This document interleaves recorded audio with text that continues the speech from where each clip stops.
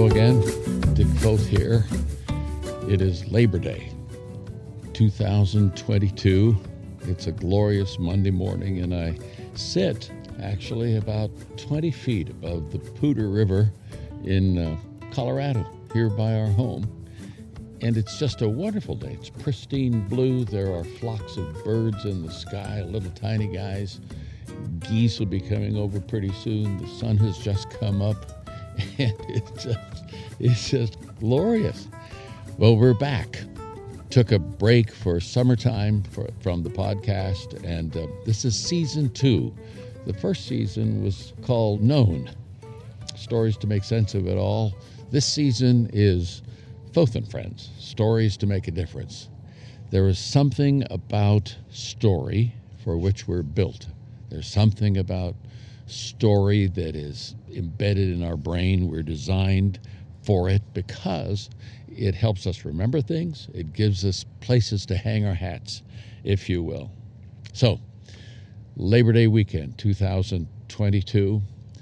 And the thing that strikes me as I sit by this river is that though we say there are two things you can always count on, death and taxes, I would submit that there are other things you can count on, one in particular, and that's change. As things go on around us, you can sense change. I'm hearing the sound of the river. I'm hearing the sound of bikers sliding past behind me on the pathway. I can hear the highway about a half mile to my west, maybe not even that far. We got birds, all kinds of things are in movement, change, transition. I mean, just sitting here, I know that today, in the next hour, I'll move 67,000 miles. You say, really? Well, you know, that's how fast the Earth is traveling around the sun. It feels like we're stationary. We're not in a car, on a bike, or in a plane. But the fact is that today we'll travel 1.6 million miles. Life is full of change. And some of it's slow, and some of it's fast. The aging process is a relatively slow process, and Ruth and I now have been around the sun a bunch of times, and we see the aging process. But sometimes you see change that's radical and quick. Just this past Friday, Ruth and I had taken a whirlwind trip, a driving trip actually, a 5-day driving trip from here in Colorado to California to see family and back. And on Friday afternoon, as we headed from Southern California back toward Colorado, we came through Baker, California. It was just kind of a dot. I think it's an unincorporated community out on the edge of the Mojave Desert, heading northeast toward a city called The Meadows. We don't know it by that, and it's a big city. It's the size of Baltimore. We know it by its Spanish name, Las Vegas. Las Vegas is surrounded by mountains some distance away, but the mountains on all four sides. And we're coming from the southwest up over a range of hills. We've just come through an area in the Mojave Desert that's just full of Joshua trees, these interesting plants. I don't know if they're thorny, but they're sort of twisted and gnarled and very interesting. You can just look up Joshua Tree National Monument, and you can see them.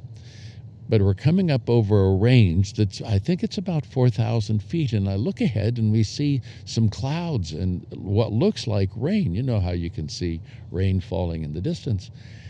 And I said, Ruth, I think there might be rain. Well, the crazy thing was that my temperature gauge on outside air in our car read 112 degrees. We come up to the top of the range, and there's a spectacular rainbow, because we're just at the right angle for us to see a rainbow as the sun comes from behind us and goes through the water droplets. And Ruth said, you got to take a picture. So I stopped the car, got out. When I got back in the car, there was a splattering of rain on the windshield. We headed down the other side of the mountain, and all of a sudden, it was like, you talk about change, it was like a monsoon. It was a torrent of rain, if you will. And it lasted for about 5 or 6 minutes. I could hardly see the road. What was crazy is that the temperature on that temperature gauge on our car for the outside air went from 112 degrees to 75 degrees in 5 minutes. That's what I call change. Well, here's the deal. We're changing up this podcast a little bit. We're transitioning from a longer podcast, 30, 35 minutes, to I think maybe about 10 minutes, maybe a little shorter, perhaps more often. But I'm just going to share some thoughts each week, just from the road. You know, I may be sitting in my study, maybe sitting on my back porch, but just thoughts certainly on the road of life about things that I think are important. And one of them that I'm sharing with you right now has to do with change. That if we, as human beings, want to experience change in a way that is not destructive to us, I think we need a place to stand. I think we need a place of stability. One of the challenges for young people today is the fact that everything is changing. Nothing is settled for them in culture. And I say for them simply because they have many years ahead of them. And there's an anxiety that's created by that, isn't there? That just because everything seems to be moving, and not just moving, it's moving at hyperspeed.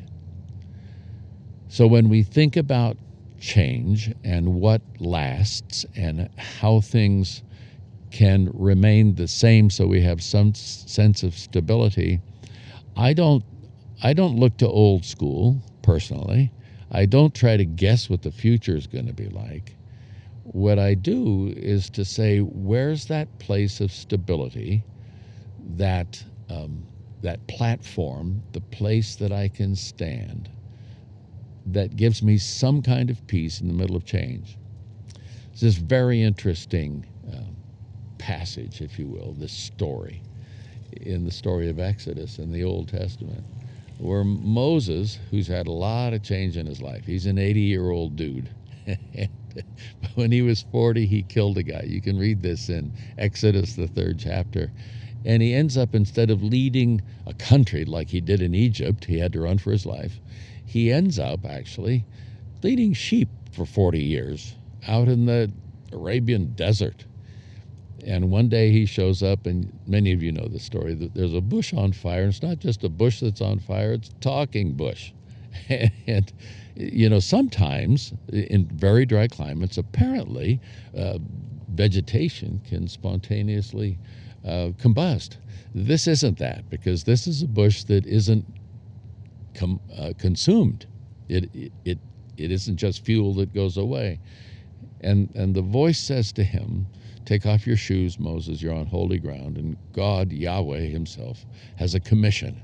There's going to be a big change for Noah. He wants him to go and set his people free. And when in Egypt, because they've been slaves for hundreds of years. And Noah, of course, doesn't want to do that. I don't know if his face is on every wanted poster in post offices across Egypt, but he's a wanted man. And so he asks God his name, because there are a gazillion gods in that part of the world, depending on what tribe you're with and how you see things. And he says, "My name is I am that I am." And I'm thinking to myself, what kind of a name is that? Well, it's certainly not a Western name, because that would just be I do that I do. I am that I am is like the most secure name in the universe. He just is, if you will. That, I would submit, is a place to stand in the middle of change. And when you stand there, I think what happens is that when the Apostle Paul comes along years later, thousands of years later, and he's sharing this good news about Jesus, this is what he says about being in connection with that I am God that Moses talks about, expressed in the person of Jesus. This is found in a letter that he writes to a group in a party town called Corinth in the south of Greece.